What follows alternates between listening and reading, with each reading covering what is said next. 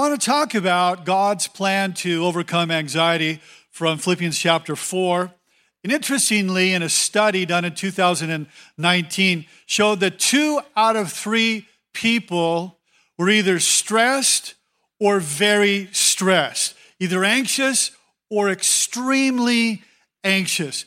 And that was before the world got crazy in COVID. So since the pandemic, the numbers reflecting the escalating anxiety through America are through the roofs. The frequency and the intensity of anxiety in America has hit record levels never seen before, especially in the younger generation, especially in the 17, 15 to 25, the high school students and the college students. 91% of them say that they're experiencing consistent, significant levels of anxiety associated with stress. So we're going to talk about it this morning here because there's a pathway out of the valley of anxiety into peace. So I want to invite you to stand as we read Philippians chapter 4, verses 1 through 7. I'll be reading the first verse, the odd, and you read the even. So I just want to tell you that in the second verse, there's 2 weird names, Euodia and Syntyche. Euodia and Syntyche. So there you won't have to figure it out. Verse 1 says this, "Therefore, my brothers and sisters, for whom I love and long for, my joy and my crown, stand firm in the Lord in this way, dear friends. Yes, and I ask you, my true companion, help these women since they have contended at my side and in the cause of the gospel, along with Clement and the rest of my co-workers, whose names are in the book of life. And let your gentleness be evident to all. The Lord is near. And the peace of God, which transcends all understanding, will guard your hearts and minds in Christ Jesus." Thank you. You may be seated. And Father, we ask you this morning, we're so glad to be here, that you would speak to us today through the scripture. We pray that you would open the eyes of our hearts and help us to see what you want us to see from this passage. We pray that as we open the scripture, you would stir our hearts, speak to us things we need to hear, and hear your truth, and your word would be buried deeply in our hearts. We need you to be a light unto our path and a lamp unto our feet. We pray for a fresh understanding of what we've read here this morning, that you would renew our minds to your truth, that you draw people to yourself. We ask this in Jesus' name. And everyone agreed by saying? So you'd be hard-pressed really to find a portion of Scripture that is more relevant to our culture today. If you're jumping in, I just want to remind you that Paul the Apostle is writing from prison to a church in Philippi that he'd started about 8 to 10 years previously. And so he's locked up, his life's uncertain, he's on death row. He doesn't know if he's going to live or die. And so he writes this in verse 1, chapter 4, "Therefore, my brothers and sisters, whom I love and long for, my joy and crown, stand firm in the Lord in this way, dear friends." So notice, I want to point out something, how incredibly affectionate that he is to them and how personal this is for them. Look, he says, "My brothers and my sisters whom I love and long for, and my joy and my crown." And this is incredibly personal for him. So you see that they had captured his heart, and his heart is just enraptured with them. We see the immense amount of love and joy and all that he means to them, the unique depth and the oceans of affection that he felt for them. He said, hey, he affirms them. It just shows you that affirmation should be a part of church culture. So he's affirming his love and his joy and how much he loves them. So, and he just pours it on. After saying, "I love you," he says, "like I long to see you." Now think about this. There he is. He's in prison. He's actually under house arrest there. And the church in Philippi was such the object of his affection and in his heart that when he would close his eyes 800 miles away, he would think about, what do I really long for? Do I long to be free? What I really long for is to be with them again. And so I think it's easy to give our hearts permission to long for so many things. But Paul's longing was for people here. And I think this is a good test of when you ask yourself, when you have time and you can punch out, what does your heart think about? What does your heart love? What does your heart long for? Where do your thoughts go to when you can think about anything that you could do? And when he had those thoughts, it was that I could be with my people here. And so what do you long and what do you long for and what do you long to be closer to? And I think there's things that can steal our hearts. And there's a message here because we can allow things to creep into our hearts that we long for that undermine our longing for the things of God there. But he doesn't stop there. He calls them my joy. Literally saying, you are the source of my gladness. My gladness is not in anything but in you there. And he doesn't stop there. He says, you're my crown. In other words, you're my crown, your spiritual success, your spiritual maturity, your growth in Christ, your standing firm.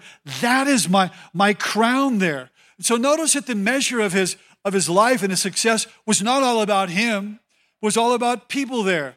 And literally, crown refers then to the victor's crown in the Olympics there. The reward there, they didn't, of course, have gold medals and silver medals then, but they did have a wreath, a crown that they would wear on their head. And so Paul was saying, look, you are my reward for my labor. As I'm standing here awaiting my potential death, it's you that's my reward there. And so Paul then says, and stand firm in the Lord in this way. And I think this is so beautiful here that we need to pause and unpack this a little bit because watch, the people that meant a lot to him, his prayer, his hope, his desire, and his dream would be that they would stand firm in the Lord. So the last week when I was gone, because I had a week off, actually 10 days because it's supposed to be in Israel, my family went to Wyoming. We had a great time there in Wyoming, horseback riding and hiking and fishing and seeing buffalo and moose and bears in the wild. It was awesome. But every morning I got up early and I prayed this prayer, not really even thinking that I was speaking on it, but I prayed this prayer because I had two of my sons there and I would get up from one side of the place that we had rented to the other side where my two sons were. And I would stand there every morning and I would just sort of, their rooms were there and kind of raise my hands and I would pray for them that they would stand firm in the Lord, that they would walk with God. So I'm saying all of that to say this, is that the people that are near to you, like were near to Paul, he's praying for them like they're his spiritual sons and daughters, that they would stand firm in the Lord. And I just wonder about you, about the people in your life, about your children or your grandchildren or your spouse or the people around you that are important to you. Would you pray this prayer for them? Would God so stir your heart that you would pray that they would stand firm in the Lord there? So for people that you know, for your friends, for your family, perhaps in your church, maybe your small group or whatever. And so standing firm, standing steadfast in Christ. It's really a beautiful thing here. So I would encourage you to those you live around, to those in your relational circle, to those that are important to you, to your family then, that you would do the very thing here that Paul did there. That God would help us to live and to long for that people would stand firm and steadfast in the Lord. God is my witness how this is my dream and my hope for you, for this church, that we would stand steadfast, immovable, unshakable, always abounding in the things of the Lord. So I long for every attender, everyone watching online. This is what I long for you. And my prayer is that it would be pervasive in our culture here, that our joy would be to see other people standing firm. And so now I want to switch to verse 2 here, and I want you to notice something, giving you a little context here. Paul is going to go from talking about the church, I long for you, I love you, you're my joy, you're my crown. Now watch what he does. Now he's going to focus on two individuals, because there's a vibe going on that's undermining beginning to undermine the church here and cause friction and all between these two ladies. Watch, verse 2. I plead with Euodia and I plead with Syntyche to be of the same mind in the Lord. And interesting how Paul punches out from addressing the broader church here, now withdraws from being general about I love you, I long for you, you're my joy, you're my crown, I want you to stand firm. Now he's talking about these two women here. Like this is 911, like this is serious. And he's saying, like, there's an urgency. He says, I plead with you, and I urge you. And he begins to call them out in front of the whole church. Like, this letter was read in the whole church. Imagine how that went down. You're reading chapter 1 and 2, and they're like, yeah, you go, girl, and all that. And then chapter 4, I call out Euodia and Syntyche, and they're like, we don't know who you're talking about. They're looking at each other, whatever. But now Paul is addressing people problems here in the church. And so these women are prominent. They're like on Paul's team, on his outreach team there. These are women that are mature. They're in leadership. And I just wonder if they didn't have strong opinions. I don't know. But I just wonder, because you would think that if it was anything theological, Paul would have nailed it right there and said, hey, here's your confusion on that. But I didn't say anything about that. And so, but the bottom line is this. Euodia and Syntyche, they're not happy with each other. They're not on good terms. There's friction. There's potential drama escalating here. There's bad blood. There's a relational rift that cannot be solved here. So there's something that is just going on between them that rose to the level that Paul heard about it 800 miles away. So Paul now, he's not correcting them. He's not dropping a bomb, dropping the hammer on them. We don't really even have any more information than this here. But he's saying, hey, you got to work this thing out. And again, I think there was opinions that were coming to expression there. And there's something about people love to have strong opinions. You know what I'm talking about? Like, people think they have to have an opinion about, so many people, about everything. People ask things and have opinions about like, hey, will you go to heaven if you smoke cigarettes?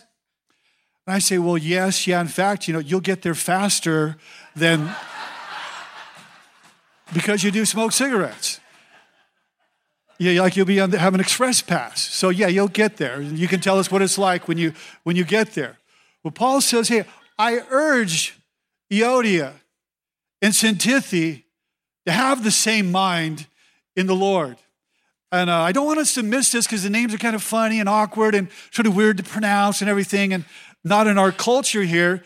It could have as easily been like Sarah and Emma, or Ernesto and Sam. But don't miss the point, because these women, imagine this, they're getting their dirty laundry aired in front of the church and for all time here. So there's a point here that's very important for us here this morning. These women, Paul is calling them out, and there's some kind of hot mess going on, and they desperately needed to get together. They desperately needed to get on the same page here. And he gives them this directive then to have someone get together with them and help them sort out their issues. Now, I don't know if you've ever been there. I don't know if you ever had conflict like this here, but I've been there. I've been there in church.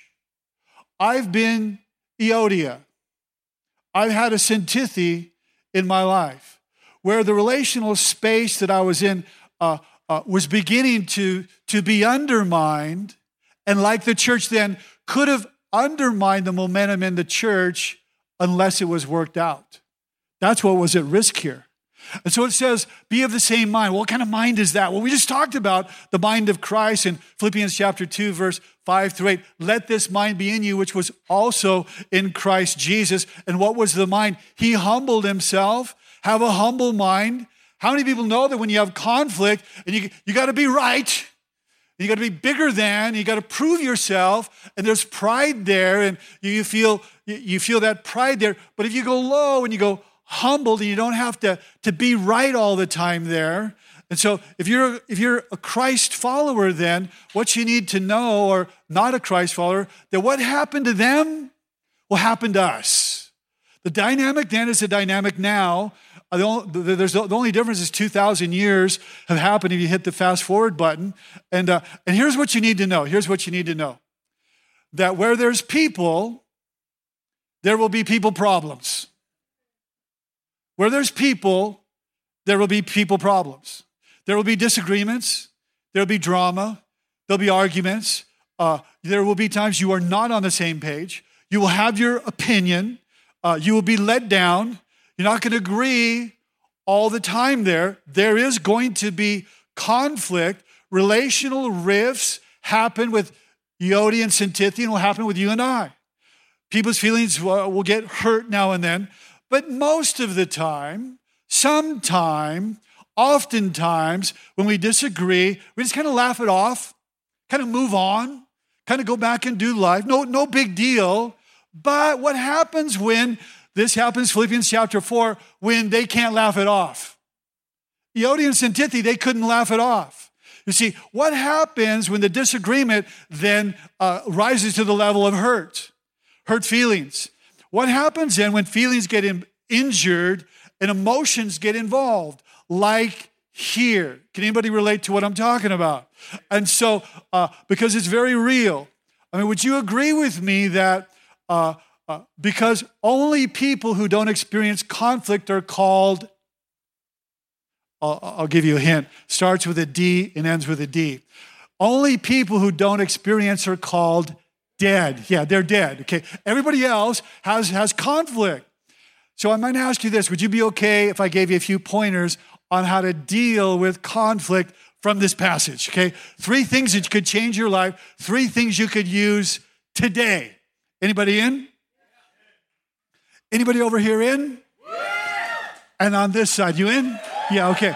And so I was assuming you would say yes, but I've got 3 points. So here's number one. I already tipped it off. Recognize this about conflict, that where there are people problems.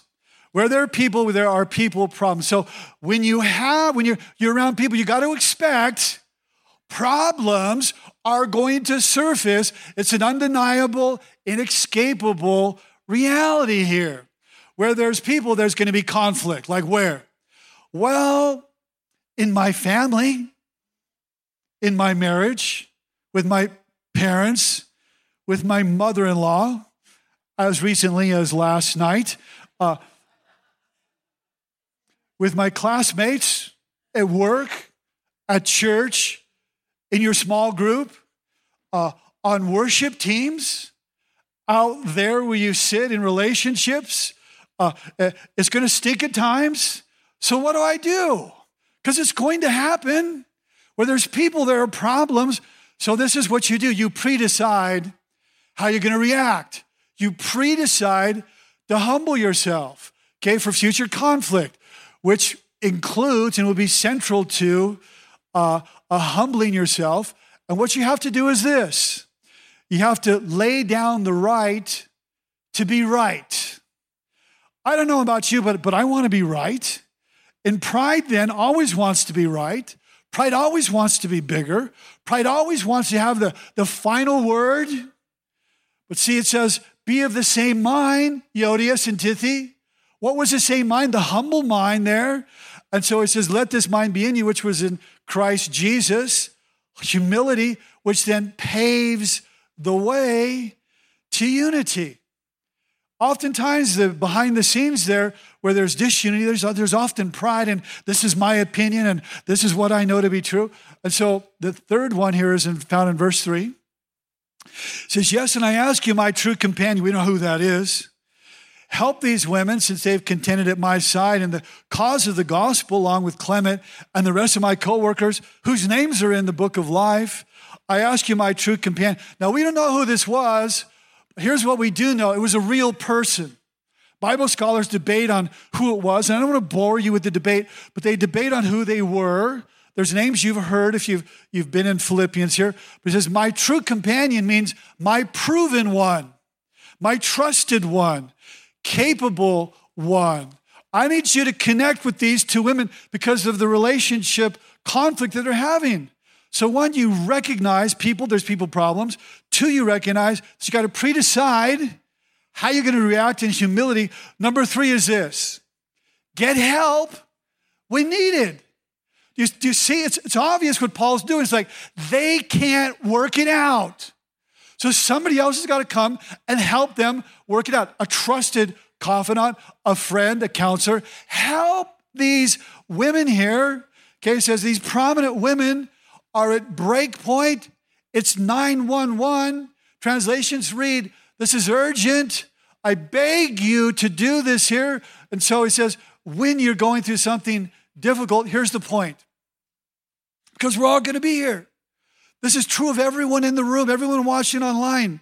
Say, here's the truth. Is when you face something that's difficult like this, and you are Euodia, or you are Syntyche, what can be so valuable and so pivotal and so necessary to help you navigate the conflict is to meet with an outside party, to talk to someone and process it through someone else. So it can be a trusted friend, a counselor, but it's beneficial to talk to someone. So these two women, that's what they needed to do. My true companion. Help these women here. They're stuck. How often are we stuck and we don't know what to do? How often do we have relational rifts there? And so, and what can happen, in this case, they're prominent, they're visible, it could flow over into the church and begin to undermine the whole momentum and health of the church there. And so Paul calls them out as needing help. And here's all that to say this. God has given us gifted people that have skill sets, and they have the training, the experience, the insight, the knowledge to help us, to help you walk through your relational conflict. That's what is happening here. And so they provide a sounding board. They provide a perspective for our lives, for our situation. And so I said, I am Euodia. I want to tell you a story. The story is this, that it was years ago, but I was stuck in a relationship with a very visible leader. And so I was Euodia with a Syntyche, needing help, struggling in a conflict with a leader, and I simply couldn't sort it out. Like I counseled people really for decades, and I couldn't sort this one out here. And so I simply was stuck, and I'd hit a wall. And so what I did is I sought out the equivalent of a true companion, a local counselor. And when I went in there, like one day, I was just like, you know what? I can't figure this out. And I'm going to call right now. And I made an appointment that week. And so, and I went to see them. And I told my story and immediately just nailed it on the point. Exactly what I needed to hear. And really, I was burdened and I feel like I was beginning to get in bondage to the thing here. And it just set me free. The clarity that God was just amazing. Had I not done that, I would have stayed stuck till this day. I would have never figured out here. And here in the church at Philippi, Paul has Euodia and Syntyche says, like, you need help. And so I got a true companion to help you there. So maybe you don't know where to start. So I'm just going to throw out, there are many resources out there in the Inland Empire, Restoration Counseling, Genesis. You can go online, Faithful Counseling online, awesome here. And so what I want to point out to you next here, verse 4, is your posture, my posture in anxious times. He says, always rejoice in the Lord, and again I say rejoice. Again, Paul writes these words. Where is he at? He's in prison on death row. And he says, I want you to rejoice here, pulsating through his veins here in his being. And he had every reason to be anxious. So now watch, because you can say, well, yeah, but if you only knew my life, if you only knew my background, if you only knew what I'm going through. Well, first of all, I want to point out, it doesn't say rejoice in your circumstances. They may stink. It's saying, but you can always rejoice in the Lord. You can always rejoice in him, in his plan and his purpose and his character and who he is here. And so Paul then, his life's not turning out how he envisioned. His life is interrupted. And now he's in prison and in a house arrest here. And his passion of public preaching now has been interrupted. And it's like he's on this indefinite pause, and he's just sitting there in a house, under house arrest, and it's facing immense uncertainty. And he says, rejoice. Rejoice in the Lord always. And again, I say rejoice. And it's not telling us to rejoice in negative circumstances or a toxic relationship or just bummerism here. Paul's saying, hey, rejoice in the Lord. Yeah, life is tough, but God is good. And God, rejoice not only when your prayers get answered, but even when they don't get answered. Rejoice, yes, in the resolution. Rejoice, yes, on Sunday morning at 9 and 10:30 here. Yeah, rejoice at all times in all circumstances. Why? Because God's greater than your problem. God is sovereign still. Okay, God has solutions that you haven't even thought of that he can bring to expression here. God has brought you through many of these types of things before here, and he's sovereign, he's strong, and he's over all. And so in him, you can have a posture or a disposition that you can rejoice in him there. Okay, so there's always something about God. There's always something in Christ that you can rejoice in and be glad over.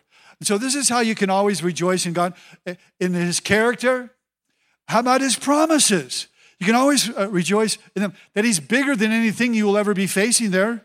And so you can rejoice in Jesus, who turned water into wine, who can calm a raging storm, who raised Lazarus from the dead, who defeated death and is resurrected here. And so and he is sovereign over all. And so here's my position in anxious times. Let your gentleness, verse 5, be evident to all. The Lord is near. Now, gentleness, it really translates your conduct. Watch. It says, let your gentleness be evident to all.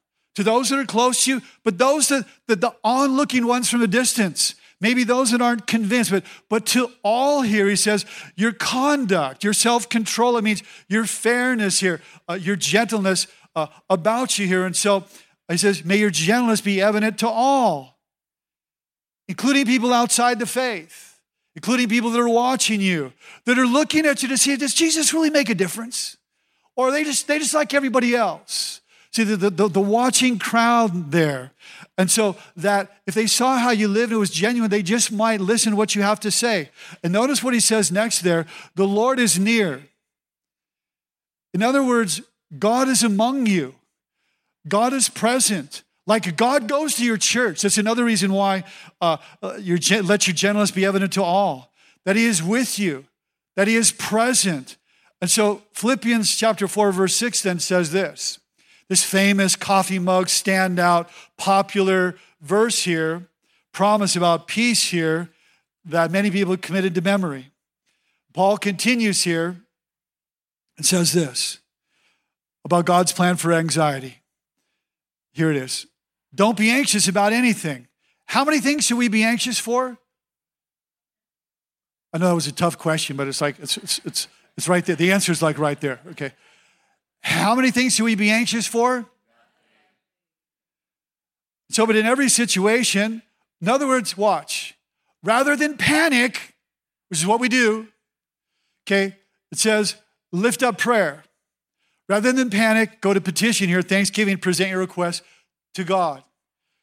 So last week, I was fishing with my son just a week ago today.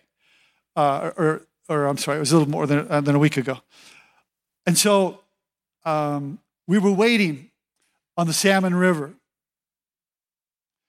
And my son's I'll just say, one of my sons who's fit and has great balance, and he was out there wading fairly deep in the water. I was telling him about this deep, like I go about this deep, then I'm stressing out.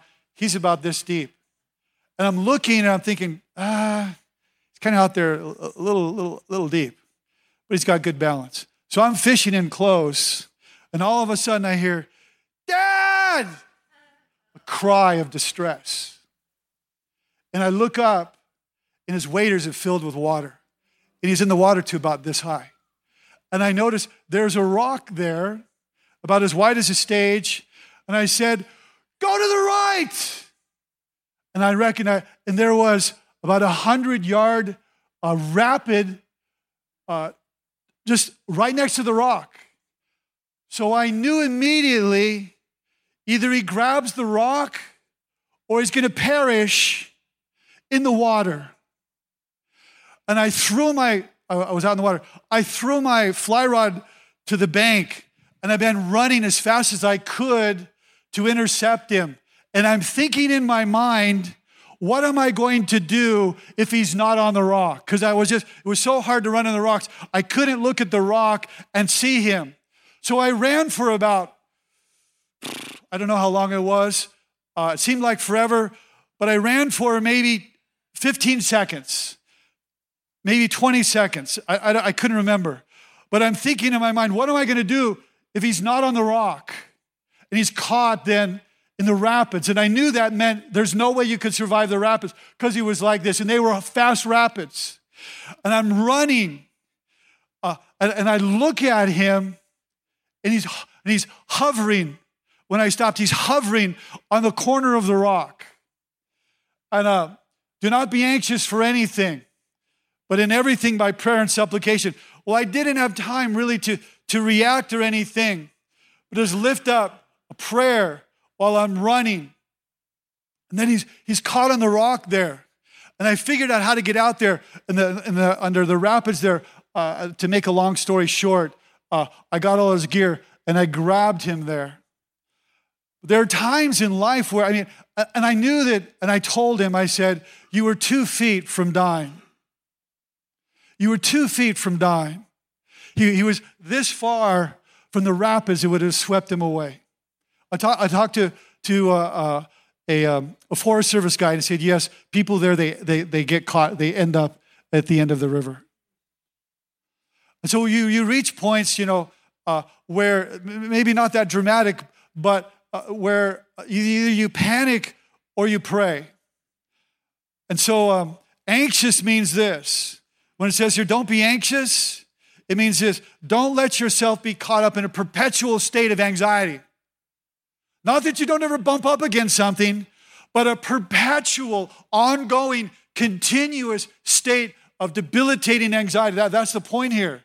In other words, you can live a life that's free from perpetual anxiety. Don't be perpetually anxious about anything. Really, Paul?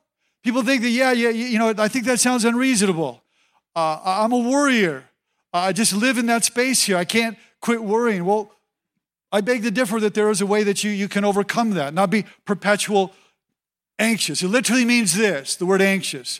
It means to be troubled, means to be tossed back and forth. It means to be pulled, where you're just pulled in every direction. That's what it means when you have that unrest of anxiousness. And you may be here and you say, well, like, I've got my PhD in anxiety and worrying here. And there's certain things I excel at, and I excel at worrying. And so there's things that cause some anxiety. Okay, but it's not a perpetual state of anxiety where maybe you have anxiety over your lost job, or maybe an interview coming up, or a big test, or decision about the future, financial burden, a big move, an injury, upcoming surgery, the C word. But what about anxiety that it's not supposed to do? Don't be anxious, perpetually anxious about anything. Now, I want to point something out that I submit to you is almost always missed. Even if you heard this quoted most, I want to submit to you something that I think is almost always missed, because this is not a standalone statement. It's connected to the verse before it and the verse after it. And so this is not a standalone statement, but rather, watch, it is a response to the reality that, watch, what do we just read? The Lord is near. God is near, therefore, you don't have to be anxious all the time. The little statement that precedes it, the Lord is near. Because the Lord is near, you don't need to be troubled and tossed and pulled apart perpetually. God is with us. God is in those situations that you feel fearful and uncertain. He's near when there's self-doubt and uncertainty, and which is a lot more real and tangible than his presence. Your fear, your reality, your anxiety, so much more tangible than his presence here. But remember, the Lord is near. And so we can experience times of uncertainty and anxiety that is marked by a deep-rooted knowledge and awareness that the Lord is near. He is with us. We are held firmly in his grip. No matter how uncertain it feels there, we can have peace then in all circumstances, okay, when things are not going well, not just when prayers get answered, but when they go unanswered. Right in the middle of your uncertainty, in the middle of your difficulty, your trust is firmly rooted in God's character and God's promises there. And so I'm going to begin to wrap up with this. Look at what the Bible says about God's promises. Joshua 21:45. Let me just kind of read these and speak these over you. Not one of the Lord's good promises to Israel failed. Every one was fulfilled. See, God's word is trustworthy. So let me read you a few promises. He will never leave you or forsake you. He'll be with you wherever you go. He will direct your steps and make your path straight. He will give our souls rest in him. We confess our sins. He is faithful and just to forgive us our sins and to cleanse us from all unrighteousness. Watch this. He'll work out all things for the good to those that love God. Nothing will separate you from his love. He will listen to those that call upon him. He will guard our hearts and minds in Christ Jesus when we take our worries to him. And so be sure the promises from God's word speak truth into your anxiety in every experience of your life. And so I wonder which one of those promises resonated with you. I wonder which one of those promises you need to build into your life, that you need to hang on to. Perhaps that the Lord is with you. And whatever you're going through, to recognize that, let it be an anchor to your soul. John says this, that when you know the truth will set you free. But watch. But you got to know it. If you don't know it, it can't set you free. There's no benefit if you don't know it. It has incredible power to set you free of the things that weigh you down and bondage and all. But you have to know the truth here. And God's word is full of truth that will set us free from what? Set us free from fear, from anxiety, from being enslaved to sin here, free from thinking that we have to earn his approval. So the truth will set us free here, free indeed. And so, but you got to know his truth to experience his freedom here. So I close with this. The pathway to peace is paved with prayer. It says this, don't be anxious about anything. Don't hit the panic button. Rather than reflexively hit the panic button, no, hit the prayer button. So in just some situation, no, in every situation. In other words, if it's on your mind, it's on God's heart. By prayer and supplication, and then also with thanksgiving, make your request to God. Now, request means, the original language, specific requests here. It literally means itemized requests that are specific concerns that you have. The more specific, the better with God. The more specific, instead of giving into your anxiety, you offer up, a specific prayer about the specific anxiety. Then you go to the next specific anxiety and offer up a specific prayer. And so you're having an interview. You're meeting with HR. Oh, Lord, like my interview. I feel so fearful, Lord. Would you be with me? Would you go ahead of me? Would you give me wisdom? Would you give me your favor? And you're praying specifically about whatever the issue is that is causing you to freak out there. And so Paul says that prayer is critical to keeping calm in stressful situations. Prayer is critical to finding peace when your heart is filled with worry. In whatever you do, pray. But if you're like me, my long-term instinct historically has been not to pray first. My instinct was to jump in and strategize and figure out how to handle it myself. My instinct is to develop a plan to navigate my way out of the situation. Paul says, though, in every situation, okay, you have a new instinct. I get it. You all probably have an old instinct, maybe a little bit of new, maybe a lot of new, but you build a new instinct into your life here. According to the verse, when you worry crosses your mind, you don't have to be enslaved to worry because you're building a new instinct into your life. And so think of worry and anxiety like an alarm that goes off. And the alarm going off then is telling you to pray, as 1 Peter 5:7, cast your cares upon him for he cares for you. So watch. This is something you got to put in practice, and you may not be very good at it. It may take a long time to build into your life, where you panic, and then occasionally, I prayed that time. 10 panics, 1 prayer. You build. I'm just speaking the truth, baby. With 4 fingers pointing at me. And so then you grow, and now 7 times you hit the panic button, and 3 times you pray. Then 5 times panic button, 3 times, and you keep growing to 7 times. I prayed, only 3 times I hit the panic button. See, you practice it. And so this is something you have to put into practice. It's not a one and done. It's not that you're going to be great at it right away. Watch, I skipped to verse 9. Keep putting into practice all you've learned and received from me. Paul said, you got to practice. Keep practicing at it. Pray about everything. Create a place. Create a sacred space. Invite God into your situation there.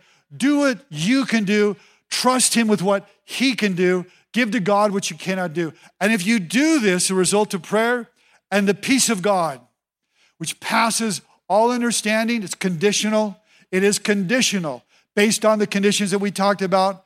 Verse 6, the peace of God which transcends your understanding. It's greater than anything you can imagine. Supernatural here.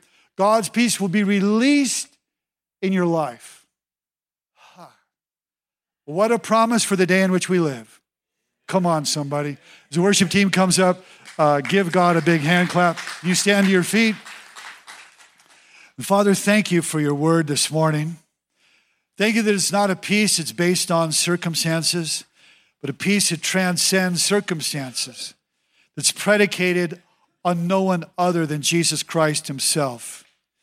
Father, there's nothing wrong with circumstantial peace, but the problem is that when something unsettles us, upsets us, a circumstance invades our life, it can steal our peace. And thank you, Lord, that you said, my peace I leave with you. My peace I give to you. Not as the world gives do I give to you. Thank you, the peace of the Lord cannot be stolen because it's not based on what is happening out there, but what's happening in here, in our hearts. And Father, in here, the Lord, you said you would guard our hearts. May we begin to experience and live out the peace that passes understanding. God, thank you that your peace can neutralize our anxiety, that God's peace guards our hearts. We ask that this would be true in Jesus' name. Amen and amen.